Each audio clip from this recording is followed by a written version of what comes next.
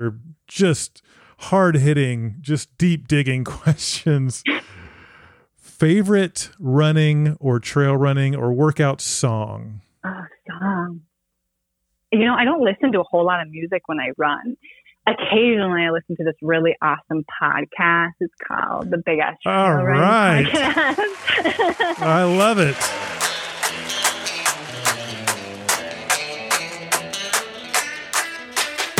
Hi, I'm Steve Saunders, and I'm a badass audio engineer up in Vancouver, Washington.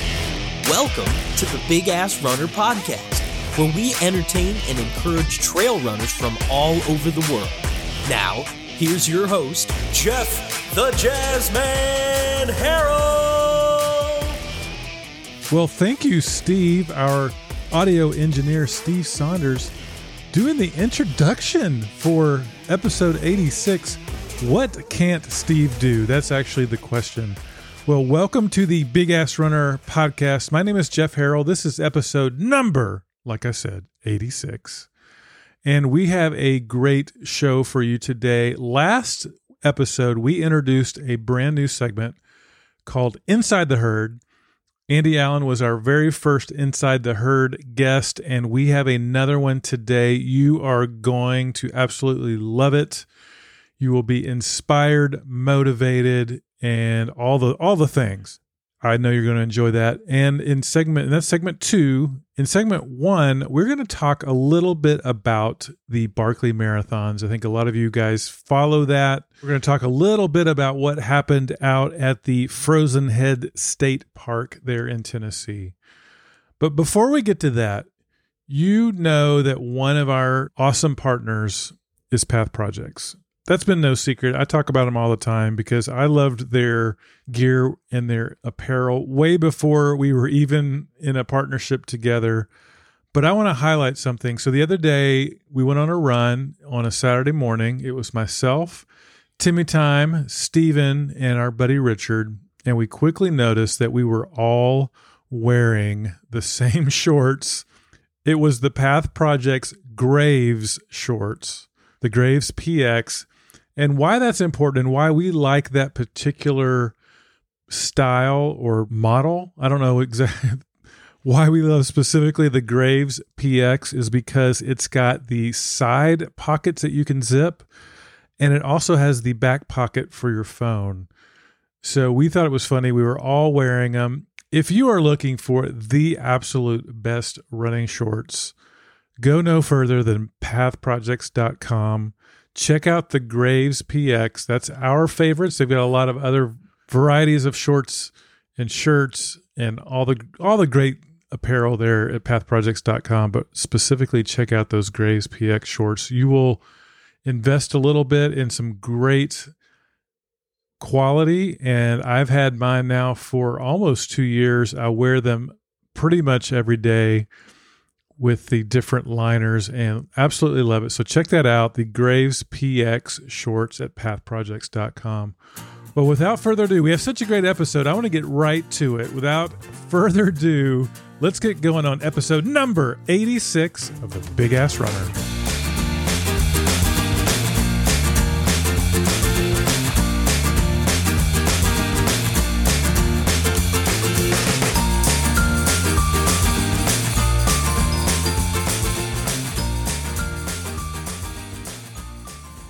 Well, I know a lot of you are aware of the Barkley Marathons, and if you have not or are not aware or have not seen these, there's 2 videos I would highly recommend you watch.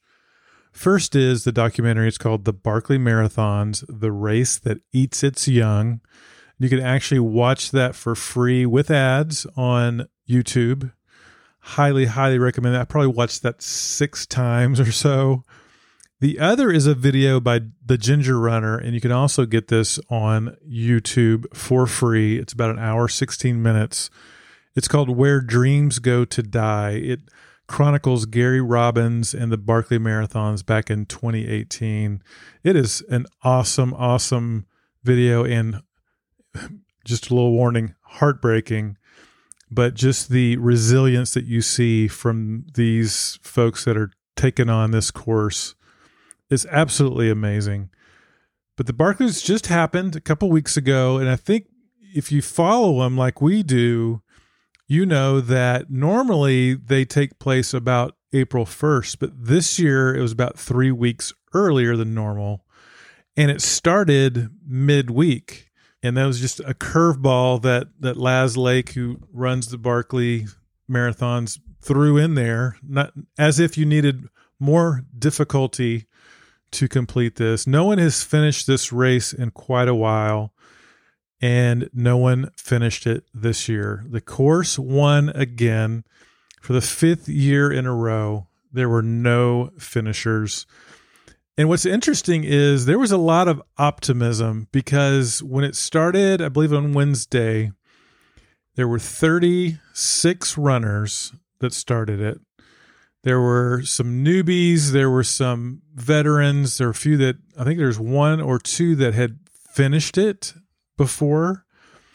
Courtney Dauwalter was running it for her second time.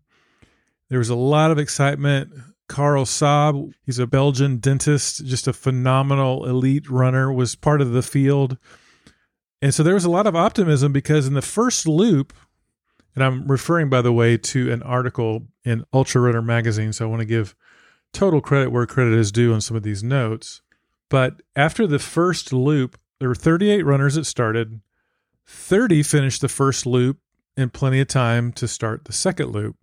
So as I was following this on Instagram and YouTube, there was just a lot of excitement that maybe we're going to get not maybe one finisher this year, but perhaps even multiple ones. However, Loop 2 was a little different story. The weather turned pretty bad. The freezing rain came, and that knocked out quite a few runners, including Courtney. There was a group still running into Loop 3, and that included Karel Saab, British runner Jasmine Paris. We'll talk a little bit more about her here in a second. John Kelly. There's a New Zealander named Greg Hamilton, a Danish runner named Thomas Dunkerbeck. And so they took off on Loop 3. And if you guys know that if you finish, there's 5 loops total. These are 20-something miles apiece through incredibly difficult terrain, very little markings. You get some navigation. You've got to collect these pages out of a book. You have a certain page number that you have to personally get out of each of these books. And if you complete 3 of the 5, that's considered a fun run. Doesn't sound like a lot of fun to me, but that's what they call a fun run. So there was a lot of optimism after Loop 1. After Loop 2, people started to realize this was going to be a really rough year because only 5 were able to start the fun run loop, which is Loop 3.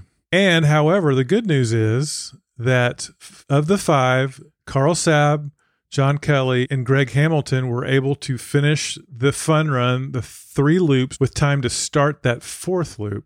Jasmine Paris was not able to start the 4th loop, but she did complete the 3rd loop in time, which meant that she was able to complete the fun run. And that was the first time since, I believe, 2013 that a woman had finished the fun run. So that was very significant, very, very cool.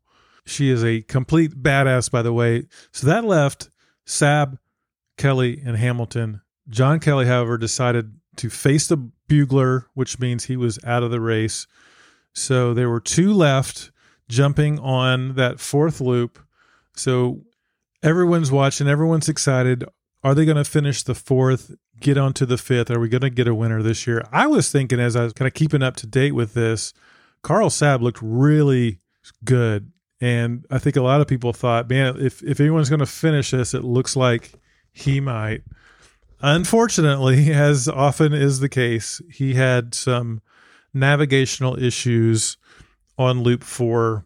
And in fact, you can see this on social media, but the report came in that he was being driven back by the sheriff's department because apparently he got lost. And I'm actually going to read this from the post on Instagram. A police car pulled up to Frozen Head about 5 a.m. this morning. The sheriff had been called for a, quote, woman dressed as an Indian, unquote, who was scaring the village of Petros. It was Carl Saab, and after getting lost on his fourth loop, and so the Barkley 2022 will not have a finisher. Greg Hamilton had already bowed out at that point, and so once again, the Barkley Marathon wins. No finishers. We will turn our attention to next year and hope that someone will finish the Barkley Marathons. I would love for Courtney to be the first woman to do it. That would be amazing. That would be amazing.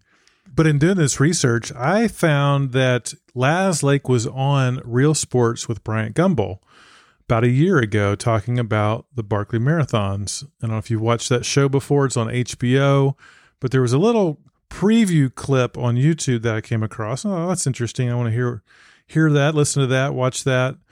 And you're going to hear something from the interviewer that I think is going to catch your attention. See if you catch this, but I'm going to play it now. This is the about 2-minute video segment from Real Sports talking about the Barkley Marathons. Look closely, if you can. This is not your average marathon. For one thing, it begins in the wee hours of the night, at a time that's kept secret until the last moment. This year, around 3 a.m. 10 minutes! 10 minutes! For another, it starts not with the firing of a pistol, but the lighting of a cigarette. Go get 'em! But most of all, it's designed with a rather unusual goal: to ensure that nearly all of its participants fail. What percentage of the people who enter the Barkley race finish it? We shoot for around 1%. We don't want it to be impossible, but we want it to be really, really hard. How many of these athletes quickly understand and recognize that they are in way over their heads? The first time around, people usually come to that realization fairly quick. They call him Lazarus Lake, Laz for short, a unique name befitting both this unusual man and the unusual race he's created. Are you a sadist? No. What are you, if not that? People enjoy it. There's just some discomfort involved. Consider, this is what you'd find at a normal marathon. Comfort stations where runners can stop, rest, and refuel at a nice buffet.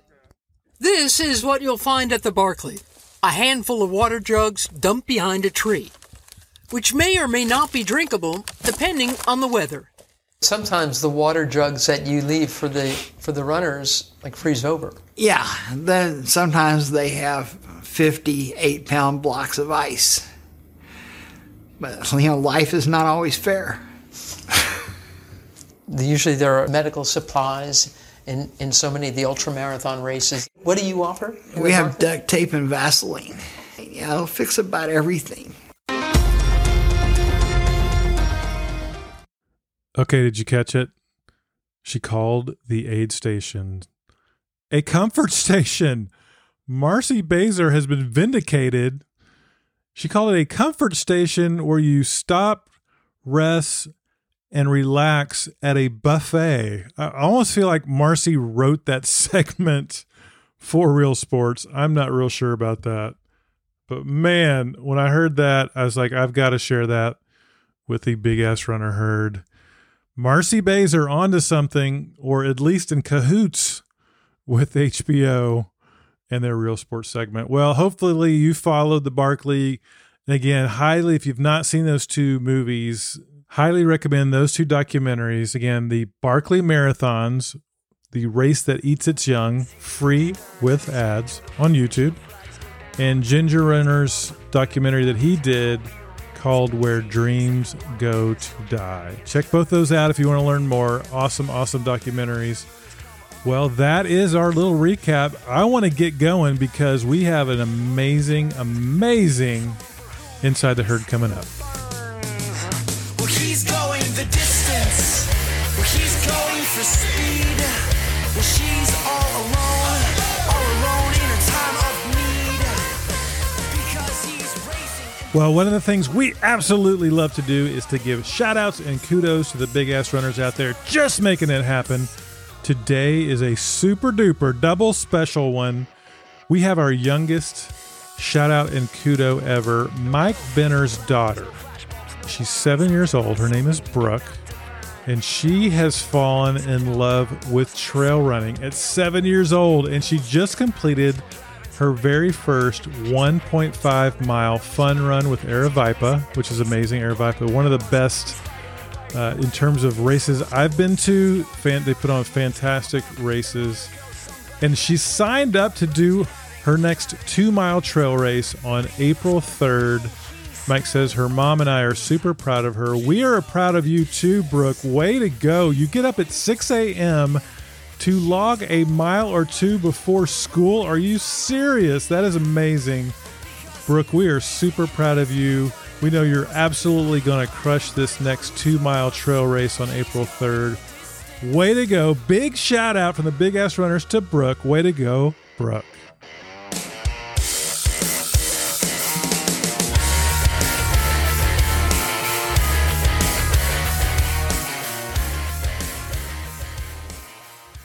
We love that this podcast really focuses on the Big Ass Runner herd. It's always been about that. And when we came up with this idea for a segment called Inside the Herd, we were super excited. We debuted it last week, had Andy Allen on. He was amazing. Super excited to share with you the second ever Inside the Herd, this time with the great Kelly Black. You're going to love this. You're going to be inspired. Like I said in the open, inspired, motivated, moved. So amazing. Let's get going on the second ever segment of Inside the Herd.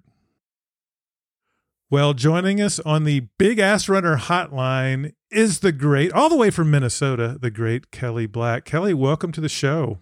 Thanks, Jeff. Super excited to be here.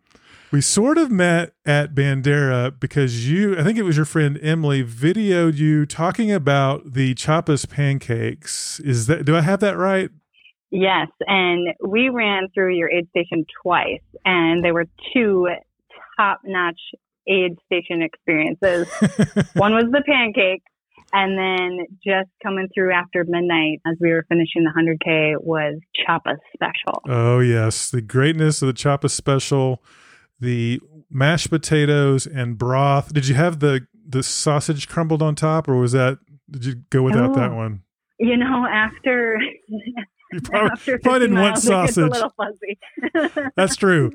Yeah. Whatever it was, it brought us to the finish line. That's for sure. Well, I saw that video that Emily did, and then we connected over Instagram, and then I think you started listening to the show. And we've had you do a few things over the last year and a half, and you've been so gracious. You did a really awesome piece for the encouragement episode. I encourage you to go back and listen to that.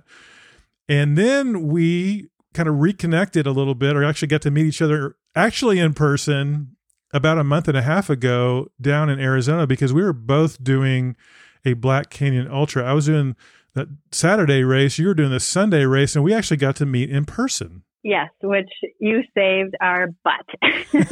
We had quite the travel day, and we were bummed that we couldn't make it to the Expo. To the Expo, and we weren't able to get our bibs, but Big Ass Trail Dad to the rescue. Super great to be able to meet your wife, Allison, as well. Yes. So the Expo was on Friday, the day before the 100K started. And Kelly, you were trying to fly in on Friday. And I gotta give you kind of a pat on the back, because you had a very rough travel day. I think your flights got canceled, got delayed, and you finally made it, but then your luggage didn't show up. But you were just a trooper. Like when we saw you that night, when you handed your bibs and stuff, you were just happy as you could be. It didn't seem like you were super upset. Like I would be freaking out, wondering where's my naked belt. You know, I just wouldn't know what to do with myself. But you were calm, cool, collected. You know, it wasn't the first time that it's happened to me. I've had the opportunity to do quite a bit of international travel, and I actually ended up in Nicaragua once, and my bag didn't come until the 11th day that I was there. Oh my goodness. So I've gained some life skills and can adapt and adjust when the said luggage does not arrive. I'm assuming it showed up on Saturday. Did it show up? It showed up right after we did kind of our shakeout warm-up run. We went up to one of the trails where we were staying, and so made a quick stop at Target to get some active wear. And then once we got back, thankfully, the luggage arrived. So I had race shoes and all the things I actually needed. Awesome. And how did that race go for you? It was actually the first race since I finished my 100-miler last fall. And I hadn't done a ton of running leading up to it. So I wasn't sure what to expect. I kind of was cruising on the training that I had put in from the last 3 years and didn't do a ton before it. So I was really out there just to enjoy coming from Minnesota, the warmer temps and the change in scenery. I actually originally was born in Phoenix, Arizona, and hadn't been back to Arizona since. And so I was just curious to get out to a new trail, and goal was to finish, which I did. So there's more in between, but yes, it was all right. We had the same goal because you had the same heat I had. I think both days were equally hot, and it did get hot. And so, yeah, just finishing that race to me was a huge accomplishment because a lot of people didn't do that. I'm a Minnesota girl through and through, so I don't do super great in heat. I mean, I don't mind it, but I mean, there were points midday where it got so hot that I was dreaming of sub-zero temperatures. So no doubt, it was warm. I'm from Texas, and I was doing the same thing, so I totally understand. Well, you mentioned Minnesota, so I'd love to talk a little bit about where you are, right now. Tell us a little bit about your life, your family, that sort of thing. Yeah, you bet. So I am located in northern Minnesota, so just south of Duluth, and Duluth is right on the tip of the Great Lake of Superior.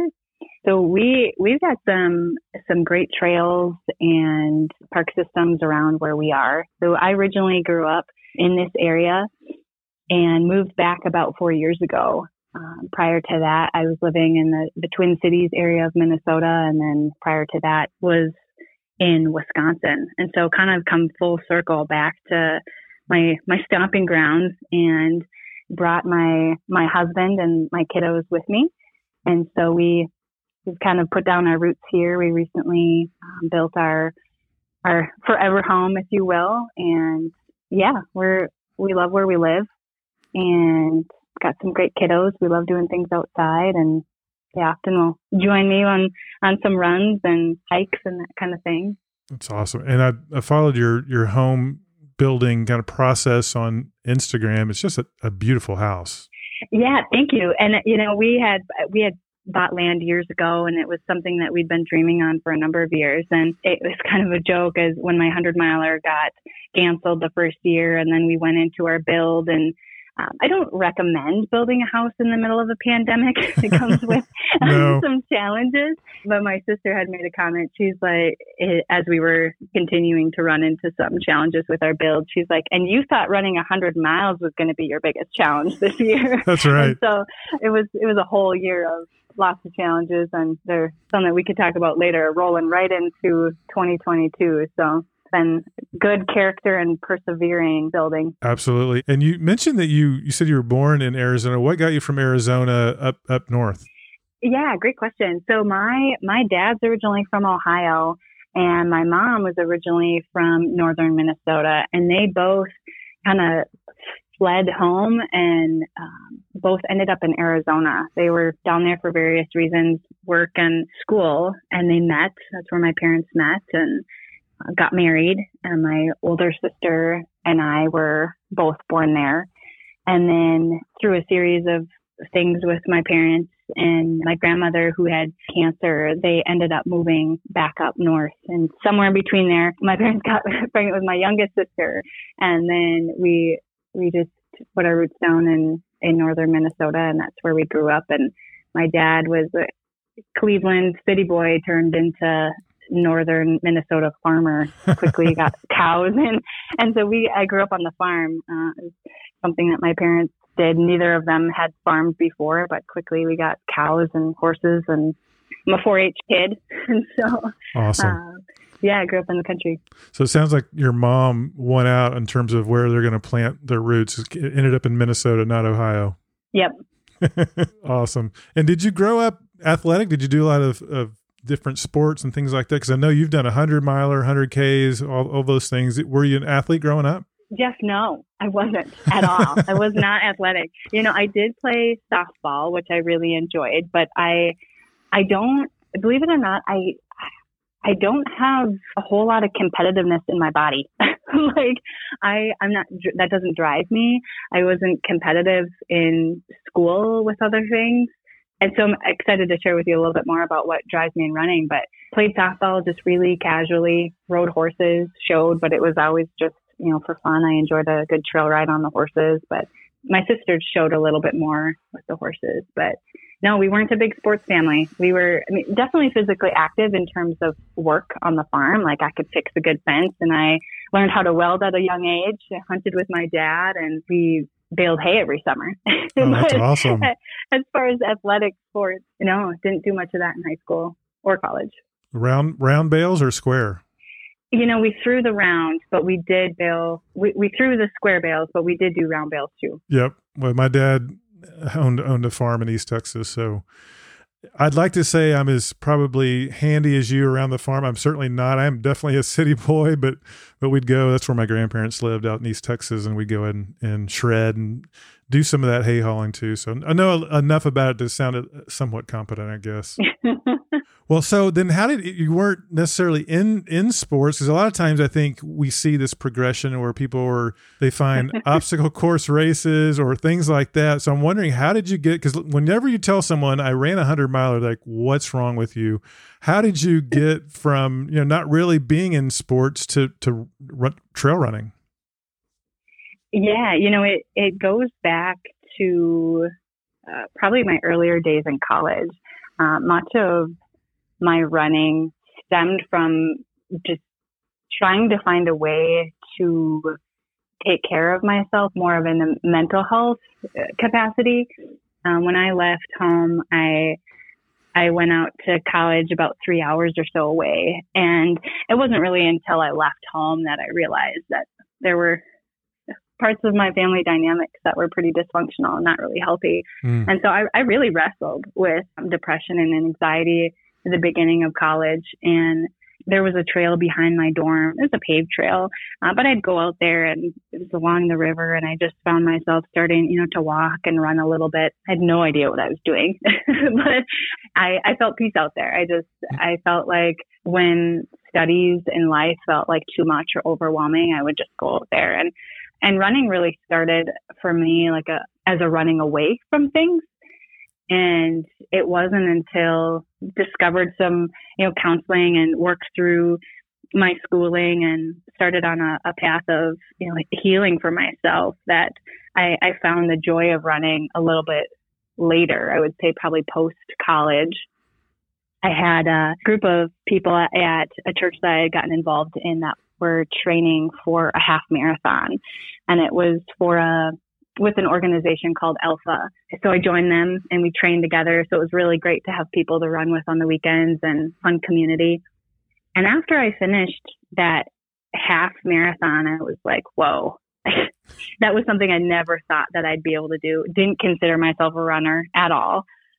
And I got this idea in the back of my head. I was like, well, if I could run a half marathon, might as well go for the full marathon. I'm halfway there. Right. So I kept going. And along the way, I was introduced to an organization called Venture, and they bike, hike, run, do all these things for different justice initiatives. So fighting human trafficking and funding feeding programs, bringing awareness just for the injustices in the world. And that really lit a fire in me. And, that's where my running really flipped, from running away from things that were difficult to doing hard things for people in hard places. And I felt a lot of purpose in that.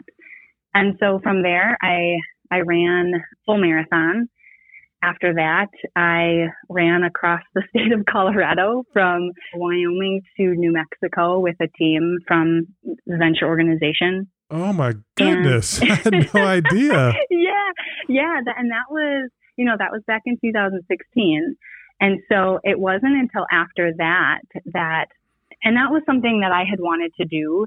They were doing across the state events over the summer, and they had ran across Minnesota, and I thought, I want to do that. And then the year that I was actually considering, they didn't do Minnesota, and they're like, we're going to run across Colorado. And you're like, is that longer than Minnesota? Like you're doing some math all of a sudden. Oh yeah, definitely longer and more elevation. And so my friend Paul, who's executive director, reached out and he's like, Kelly, I think this is right up your alley. And my husband had interned with them in college, and the founders actually went to college with him. And so our older two were pretty young at the time. My oldest, I think, was 3, and my daughter was like 1.5. And so I'm like, no, there's no way I could go. And my husband is super supportive and was like, Kelly, you got to do this, just go. And so it was like a 10-day trip, and we ran in kind of a relay style, but each group would run at least 3 legs of 5 to 7 miles each a day. Wow. So that was the longest amount of running I had ever done. And after that, I was just itching for more. I was like, I know there's something more. And it was after that I heard the word ultra, and I had no idea what it meant or what it was, but I'm like, I'm going to run one. And so that was back in 2016. And it was like right in my first trimester of my youngest, Lily. When I got pregnant with her, I put together a plan, and in my head, it was already done. I said, I'm running a 100-mile ultra marathon, and I've got my 3-year training plan, like broken up in my head as far as the markers that I would need to make, achieve the years leading up to that before I could do it. And there was a little pause in there with one of the COVID years in terms of getting that race bumped back a year, but I followed it and I did it. And was Bandera part of that running plan? Was that leading up to that 100-mile race? It was, yeah, because that year, all of the races that I had registered for was planning to run up to the 100-miler were canceled. And so I have amazing friends through venture and through running that put on one of my friends put on a 100K race for me. She just made it up in the mountains of Idaho.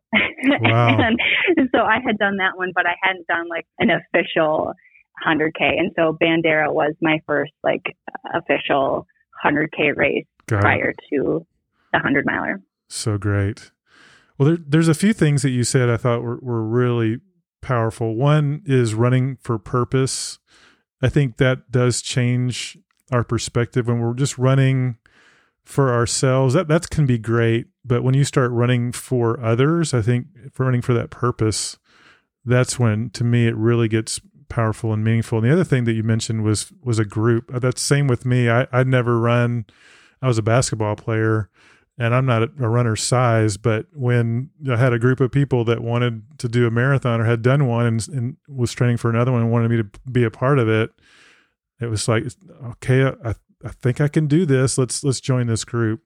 So I think, having that purpose and having that group is so important. But I want to go back to something else you said. I think it's interesting because you mentioned that you first started running and you were kind of running from something. And I think as people are listening to this, they may resonate with that. Like, that's me now, or, that's been me and I've struggled with that. I'm curious, was it counseling or was it something else that kind of helped you change that perspective of running from something to running either to something or running for purpose? Yeah, you bet. I mean, I think it was a number of things. So in college, my undergrad studies was in human development and family studies with more of a concentration in at-risk families and substance use. And so growing up, I had a parent who struggled with substance use, and that, changes the family dynamics quite a bit. And being an adult child of an alcoholic, there's a lot of baggage that comes along with that it's hard to unpack when you don't know, was it my fault? What Right. wasn't my fault? And understanding that through my coursework and through counseling and all those things, understanding that, my parents also had, things that they were working through. And so for myself, I went on a journey of forgiveness, and in college was a time when I really came to find my own faith and spirituality, which is a big part of my life and is a big part of my running. And so that's around that time when I started running more and getting into longer distances, I found that's where I felt closest to God was when I was running. I didn't grow up in the church. A lot of the times, at Bible studies or wherever, I would feel out of place or feel like I didn't know the information or things like that.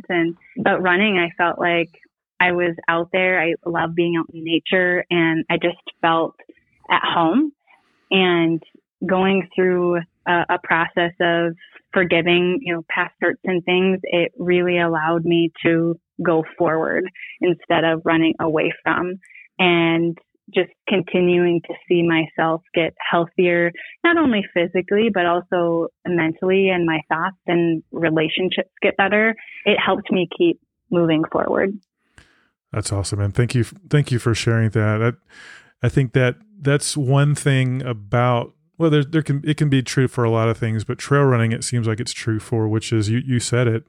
It's not just about, the physical healing, but the mental, the emotional, and the spiritual can happen too. And so I think that's what makes, for me anyway, trail running so powerful. Well, you mentioned your family. I know, Kelly, your family's not quite complete yet. Do you mind, if you don't mind me asking a little bit about your son that hasn't quite come home yet? You mind telling us a little bit about that? Yeah, absolutely. So me and my husband and our family, we've been in the process of pursuing international adoption really since 2018. When our youngest was 1, we really felt stirred to adopt. We always felt like we would have 4 children and that one of them would become a part of our family through adoption. And so we started, praying what that would look like, and, do we adopt, domestically or internationally? And, we weren't sure. And we were led to the profile of a little boy. And the best way I can explain it is the first time that I saw him, the floodgates opened, and I knew he was my son. And it was the very same experience or feeling that I felt when each of my biological children were born and I saw them for the first time. Wow. And at that time we had no idea, we didn't know anything about them, but, fast forward and exploring with our agency, we came to learn that he lives in China, and at the time he was 2.5, living with Down syndrome and needing a family. And so we started to pursue the process. Some of the program requirements required that the youngest child in your home be 3. And so our youngest was 1 at the time. So we started what we could, but had a sense of urgency. And so we kept moving forward. Our agency allowed us to submit certain paperwork when our youngest was 2.5 to keep things going, and things were moving forward. And so we were tentatively scheduled to travel November of 2020 to bring him home. And in just before that was when the pandemic really started to hit and explode all over the world. And then the program came to a screeching halt. There were other families who were literally about to board the plane the next day to go bring their children home, and the doors of the program, with travel being canceled and everything, just stopped. And so we've been waiting since then. Wow. Yet the pandemic impacted so many things, but there's things like this that you don't even realize. There's families that are not together because of the pandemic.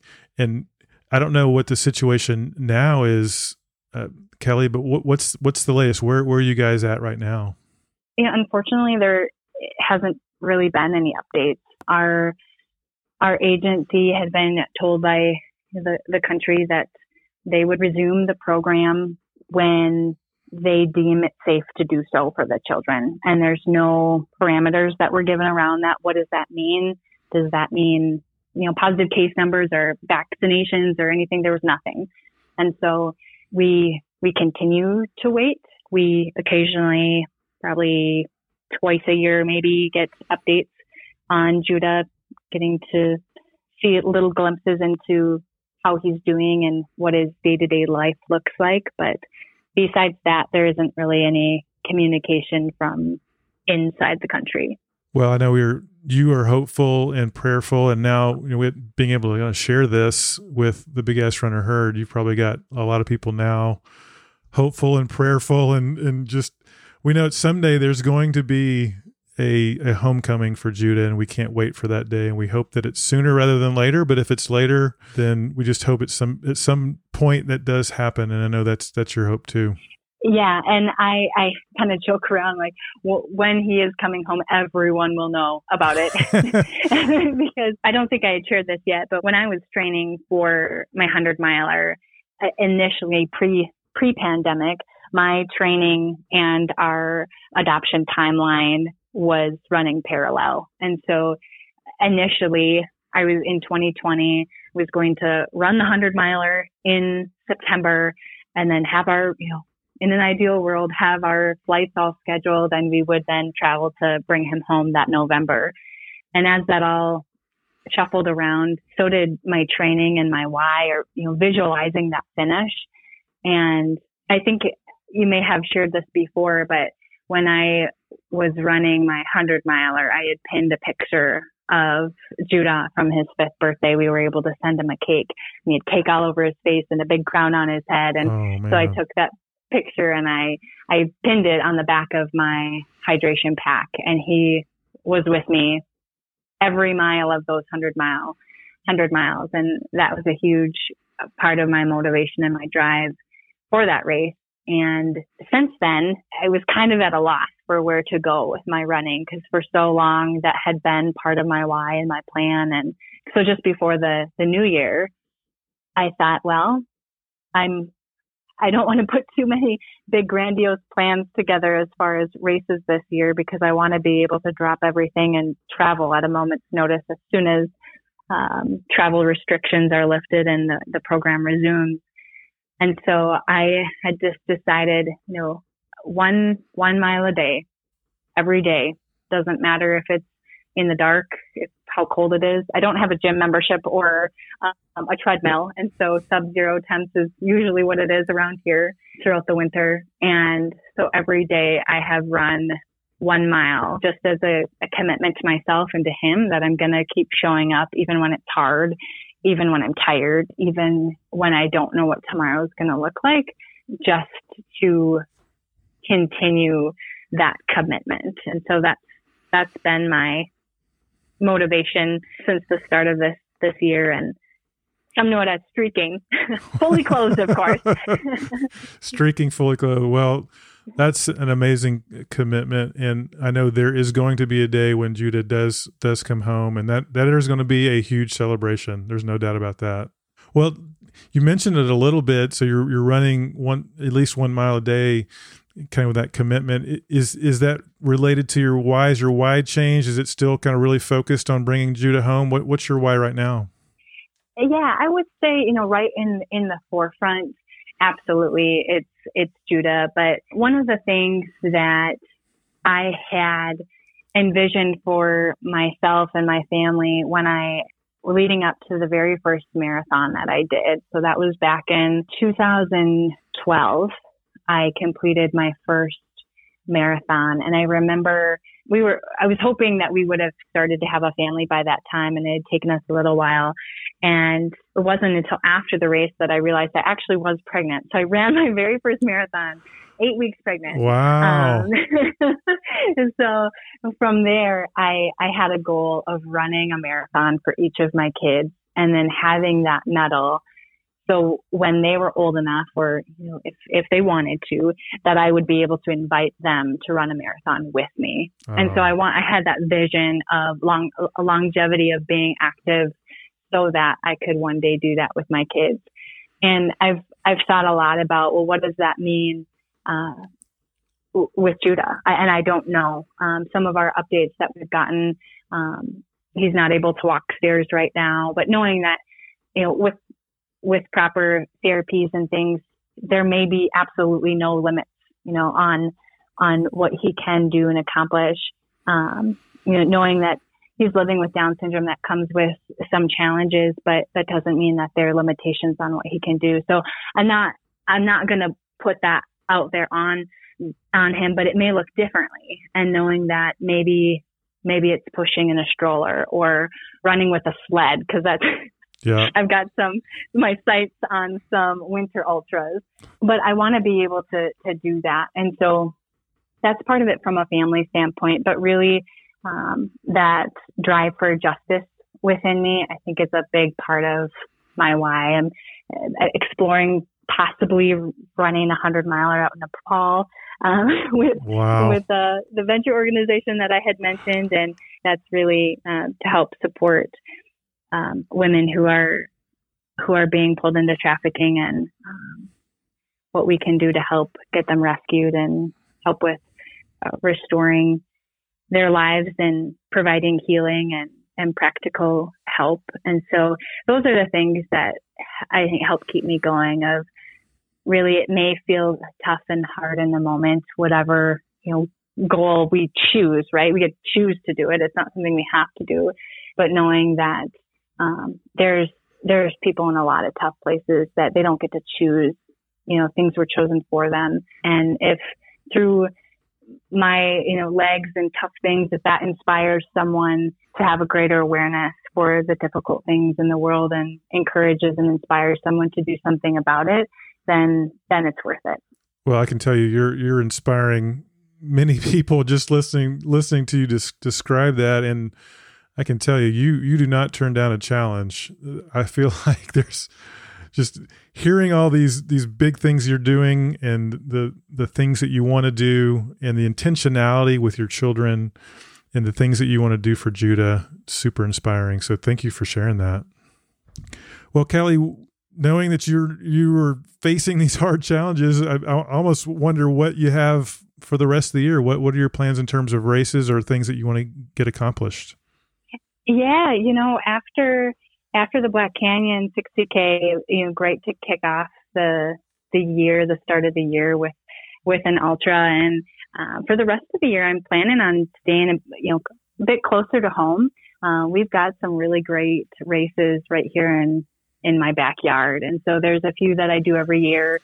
We have the Kurnow Trail Marathon, and then kind of a sister race to it, the Voyager 50-miler. And I've done those a number of times. And so I'm thinking, I'm not sure which one I'm going to do yet, or maybe both. They're like 2 weeks apart. Something tells me you might try that. I might try both. But as far as kind of my A race for this year, mid-October, we have the Wild Duluth 100K. And I had attempted this race back in 2019 as part of, my plan for the Superior 100-miler. And it's a tough race. It's 99% of the course is along the Superior Hiking Trail on some of the most rugged, rocky trail. And I think the elevation gain is like 10,000 feet. And I had gotten through most of the race, and I was at the last aid station. As I was coming up to it, I heard the buzzer, and I missed the cutoff. Oh, no. by like minutes. And so I remember that was rough, because I thought, if I can't do this 100K, how am I going to do the 100-miler? And a lot of people said it was a lot tougher. So now, having completed the 100-miler, I'm going to go back and try to get some redemption on this 100K, the Wild Duluth 100K this October. Love it. That's my plan. Love it. Have no doubt you will. You will succeed.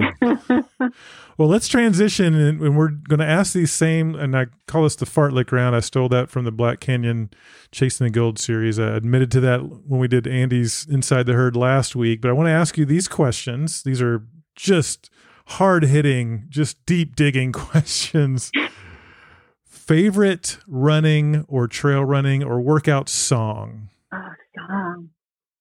I don't listen to a whole lot of music when I run. occasionally I listen to this really awesome podcast. It's called the Big Ass Trail All right. Podcast. I love it. But yeah, I mean, I don't have a ton of music that I run to. There's one song that will really get me, grooving. It's called Ring the Bells by Johnny Swim. And it's got more of a justice theme to it and a really good, you hear it and you just kind of want to take off. And probably not good to run on too long or you totally get off tempo and get too tired. Yes. But it's a fun song. There's a song my favorite running song is a song by POD called Boom. I think a lot of people probably heard it. But what I like about it, it's fast tempoed, but there's a spot, there's a part in the song where it says, "Is that all you got? I'll give it my best shot." And I'm like, that when things are really hard during a run, I'd planned on playing it at Black Canyon, but I just decided I didn't want any music. But that "is that all you got" kind of thing, like, is that all you got? Because, I can take more kind of a thing. I think that was what inspired me for that song. So yeah, good one. Okay. Do you have any go-to running shoes? Shoes. Yeah, I'm an ultra gal. Oh, yeah? I've got some wider feet, and so I appreciate the wider toe box. The Superior Ultras are probably my favorite, and then the Lone Peaks. Nice. Yeah, I started in ultras, but my foot would just slide too far forward. I don't know. They just didn't, shoes are like one of those things. It's just a personal thing. Does it fit your foot well? And sometimes some brands do, others don't. So ultras, love it. What about favorite trail? Favorite trail? Ooh, we got a lot of good ones around here. I mean, probably one that I spend a majority of the time on, the Superior Hiking Trail, which I'm not sure how many folks on the podcast are familiar with that trail, but it's over 300 miles of trail along northern Minnesota. Oh, that's awesome. There's a lot of great races on it. So there's endless amounts on there. That would probably be one of my favorite go-tos. Love it. What about favorite piece of gear? Piece of gear. A good question. I love buffs, or neck gaiters or whatever you want to call them. Yep. I use them for everything. I wear them in the winter, in the summer, around my wrists, around my head. I feel like there's so much that you can do with them. I tuck ice in them to keep, me cool in the summer and wear them in the winter to keep me warm. So that's probably one of my faves. That's a good one. Yeah, because it's so versatile. Like you said, in Texas, we'll wear them on our wrists because we're just swiping sweat off our face all the time. And yeah, and when it's cold, then it usually goes around my neck just to keep the wind off. And cold being relatively speaking compared to Minnesota, but yeah, buff's super versatile. That's a good one. That's an idea for the new merch for get a big ass trail runner buff. There you go. You need to be my merch and hype person, I think. I feel like that's a calling of yours. Now, you can't say, I guess you could say, but I'm going to say, don't say the pancakes or the Chapa Special. What's your favorite aid station food? Well, those were good. I mean, I do enjoy a good hot pancake, especially on those ultras where you're running through the night or coming through in the morning. Having hot food is really nice. Yes, but yeah, like you said, especially those late hours, like just something warm in my tummy. Yeah, if it's a shorter ultra, I go to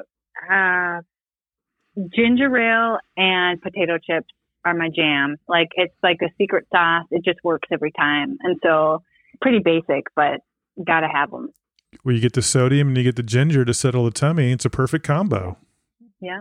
Now you're at the grocery store and maybe a couple of items find themselves into the cart that, maybe not be the healthiest. What are your kind of guilty pleasure foods? So my husband does the majority of the grocery shopping. And so he's sweet enough to slip some of those things in there for me sometimes. But I found that it's usually when I'm on a girls' weekend, we're doing a trail running race or whatever, the things I get almost every single time is probably the Aussie licorice, the red licorice, the thick stuff. Oh, okay. Yeah. Love it. Nice. The Aussie licorice. Got to try that. It's good. Okay. What about, do you have a bucket list race? Just a race you're like, someday I want to do that race. Yeah, there's probably a number of them, but one that's really been kind of itching in the back of my mind more recently is some of the winter ultras. And we've got a few of them up here in northern Minnesota. There's the Tuscobia 80 miler or 160 miler. You can choose one of the distances, or the Arrowhead 135. And both of those races, you can choose to do them on cat tire bike, running, like pulling a sled, or I think they have cross-country skiing as well. Wow. But you have to have all of your gear with you. So you've got to boil your water, because the temps are usually sub-zero. So it's a totally different type of preparing that you need to do for those races. But I've had a number of friends do them over the years, and watching, I'm just like, something about it gets me kind of excited. Another reason people look at you like, what? Like, what about that sounds fun, but a different kind of challenge. I was going to say, it sounds hardcore, and I'm not surprised you want to do that one. All right. Well, in terms of hydration, this is more like curiosity. I've just noticed that people tend to have preferences. Either they like the handheld, they like a vest, or I've gone to the belt. Do you have a preference? Yeah, I feel like I've gotten it down to a good rhythm. Like when I first started running, I wore a water belt, and I could never get it like figured out right. The bottle was always like dripping all over me, and I was soaked, and it didn't feel right. I love my vest, absolutely love it. But I think with the runs that I do, typically, if it's shorter than 10 miles or less than 2 hours, I have a handheld that I run with. If it's longer than 2 hours, I almost always wear my hydration vest. Interesting. I've got Steven's one of these that he cannot have anything in his hands. He does not like to have any. And I'm kind of the same way. I can have a handheld for those shorter runs. I've actually gone to the belt just because it doesn't pull me forward like I feel like the vest does. But that's awesome that you can go back and forth. Versatile. Well, you mentioned that you do not have a gym membership, but I'm curious, do you have a cross training? If you're not running and you're doing some cross training, is there something that you like to do? Yeah, good question. So I guess I have to take that back. So I don't have a gym membership, or I haven't had one, but actually this morning was my first class at CrossFit. And so I've been thinking about, that wild Duluth, that 10,000 feet of elevation gain and the strength needed.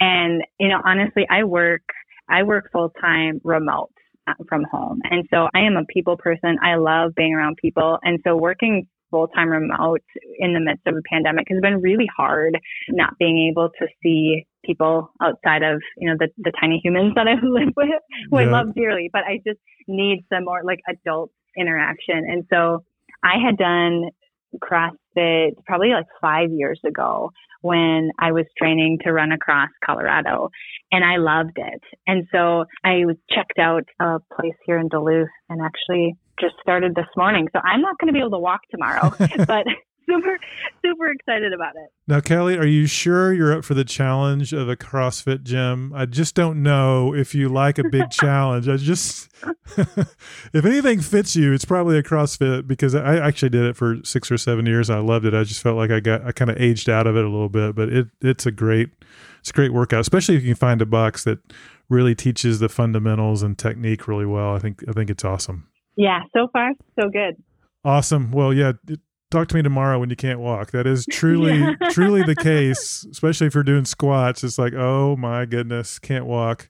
Well, this is the last question and probably the most interesting, I think. And just want to warn listeners, I'm not giving Kelly any heads up on this, so you may have to think for a second. But if there was a movie and Kelly Black was in the movie, who would play you? What actress would play you? Oh my gosh, I have no idea. No idea. Can I phone a friend? You can phone a friend. Yeah, I enjoy a good movie, but like knowing actresses' names and all that, that's not my forte. So I think I have an answer. That's fine. You're kind of like you're the movie version of the musical Steven. Doesn't know any music, so you don't know actresses. That's totally fine and probably quite healthy, quite honestly. It's got to be just some badass actress. Do you know who I thought of when I was kind of thinking about through these questions with you? You may be too young to remember the first Terminator, but Linda Hamilton was in that, and she was just such a badass. I'm like, that would be Kelly. That would be just knocking stuff over, running over things, just making it happen, getting stuff done. Move it, Reese! On your feet, soldier! Well, Kelly, this has been a true joy. You are such an inspiration. Thanks so much for just your transparency and your willingness to share with us. And I want to give people an opportunity to connect with you. You haven't already connected with Kelly on Instagram. And by the way, your Instagram handle is so appropriate. Her handle is Love Goes the Distance, all together at Love Goes the Distance. Thanks so much for joining the show. And man, just appreciate you so much. Well, thank you, Jeff. And really thanks for creating this space in this community, because someone who has run a 100-miler, I very much feel like an everyday runner. And sometimes I almost embarrassed to say I don't feel like a runner, but I know I am. And I have felt at home in this community and in this space that we're all in different places. And to even think that my story or what I have done encourages someone else is pretty cool. So thanks for giving me the opportunity to share a little bit about my journey. I hope it inspires someone else. It certainly will. Absolutely. And by the way, you're hired as my hype person. Thank you so much. I appreciate those kind words. Appreciate you. And just have a great rest of your, what is it? Were we in the spring? Have a great rest of your spring, and let me know how you're walking tomorrow. You bet, Jeff. Thanks. See you. Bye.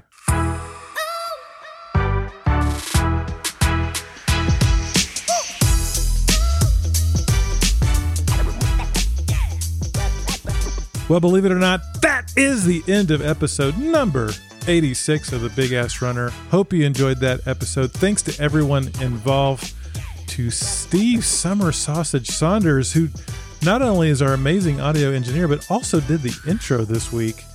Thank you, Steve. Also, big shout out and kudo to Brooke for crushing those goals, for getting up in the morning before school and logging those miles.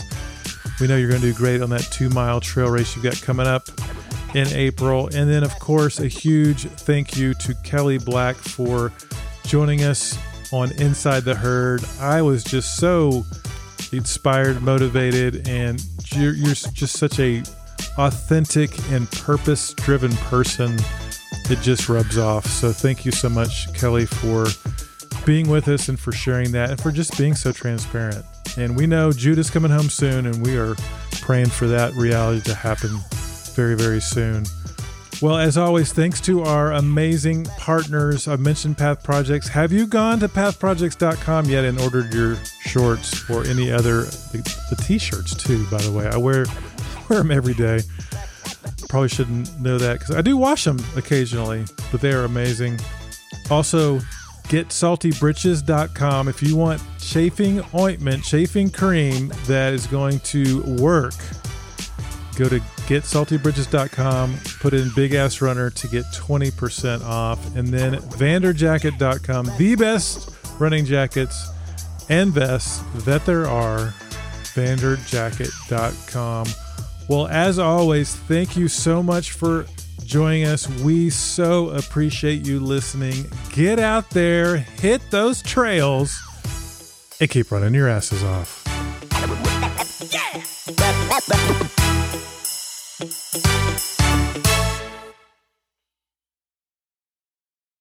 Finished the fun run. So that was very significant. We have our youngest. She signed up to do her next 2-mile trail, her next doing sports or competitive, and they want to get that competitive fire as they get a little bit older and they find obstacle. Steve, there's a little blooper for you. Sorry, got a little frog in my throat. Sorry about that. Who hired this crew? This is undoubtedly the seediest bunch of cutthroats, villains, and scoundrels I have ever seen, so who hired them? Go,